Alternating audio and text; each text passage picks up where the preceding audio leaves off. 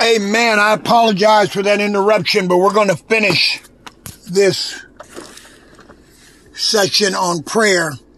This is still prayer session 5, a continuation.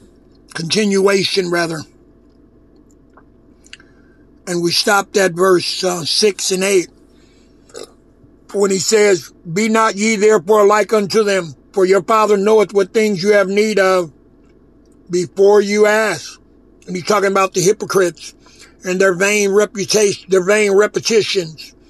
of the heathen, thinking that God's going to hear them for their much speaking. Because remember, the Bible tells us to let every man be slow to speak, or swift to hear, slow to speak, and slow to anger.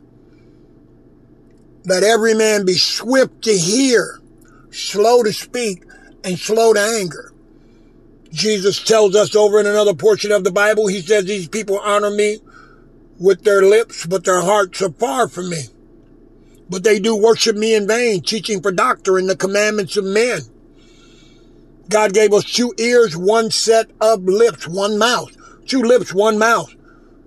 But yet, carnal men love to speak. They love to share. They love to instruct. They love to direct. They love to take charge and take control. Yet, never coming into the knowledge that the one thing they need to control they're not aware of, which is themselves, which they cannot do. That self must be crucified. It must be slayed. It must be surrendered. It must be submitted, brought under the submission of the divine one.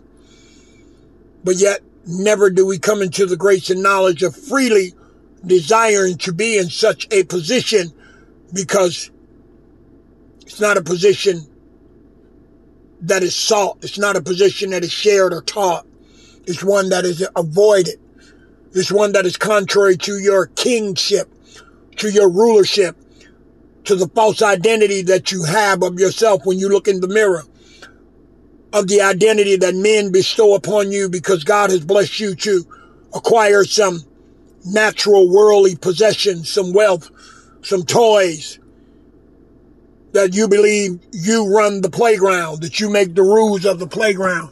And it's not so. Jesus tells them how to pray.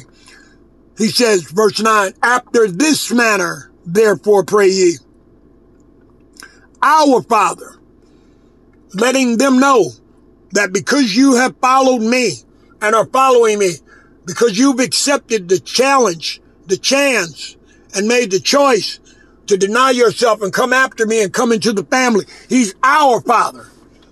He's not just my Father. He's ours now, because you're choosing me. You're believing me. And you're believing me by your actions, not your words.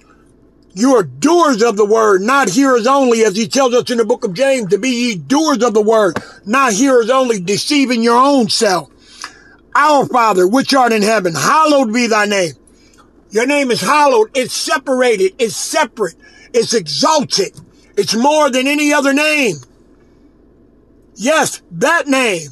There's no other name in the heavens or the earth higher, more joyous, more beneficial than your name, O Lord. Thy kingdom come. Thy will be done in earth as it is in heaven. That's a place of submission and surrender. Exalting God's will over our own individual will, or the will of mama, daddy, the will of my university, the will of my gifts, the will of my friends, the will of my ambition. I'm crucifying it now. Your will be done. And though I may not know the will at that particular time, I'm going to seek it out. I'm going to search the scriptures. I'm going to humble myself in his presence, study, pray, fast. I'm going to allow God to divinely reveal his will to me. And in that place of hungering and thirsting, God will lead other people into my life who can help expound on it, expand it, and take me deeper. Because that's what God does. He'll never leave you comfortless. He'll never leave you hopeless. He'll never leave you alone. He will send someone. Give us this day our daily bread, which keeps me focused on today, not tomorrow, Not 5 days, not 5 years, not 5 months. Today. Because no man knows what tomorrow is going to bring, especially in this evil world we live in right now. Every day the evil goes to a whole nother level, to such a point that the thermometer is broke. There's no top on it. It's just boiling because it's getting worse and worse. And forgive us our debts as we forgive our debtors. And lead us not into temptation, but deliver us from evil. For thine is the kingdom and the power and the glory forever and ever. That's it, my brothers and sisters. He taught them how to pray. He directed them into prayer. He led them into prayer. So essentially what Jesus was doing was leading them into victory. Complete victory. Certain victory. Eternal victory. But they had to remember this. They had to commit it to their hearts, to their minds, to recite it. They had to stand on it. They couldn't go back. They had to always know that they had taken an oath, that they were part of a covenant, that Jesus would hold them accountable to this prayer, that he would hear this prayer, he would honor this prayer, because only this prayer allows him to be king. Only this prayer allows him to be Lord. He says, I know what things you have need of even before you ask. You ain't got to come to me with them vain repetitions. So you asked me a month ago. So you asked me 6 months ago. It's done. It's finished. But it was in seed form, planted within your heart. And it will be made manifest to you for a testimony of my glory at an appointed time. But you continuing to bug me and make vain repetitions, as I told you the heathen do, shows your immaturity. It shows your lack of faith, your lack of trust, your lack of patience. I've already told you, for where your treasure is, there will your heart be also. Where's your treasure?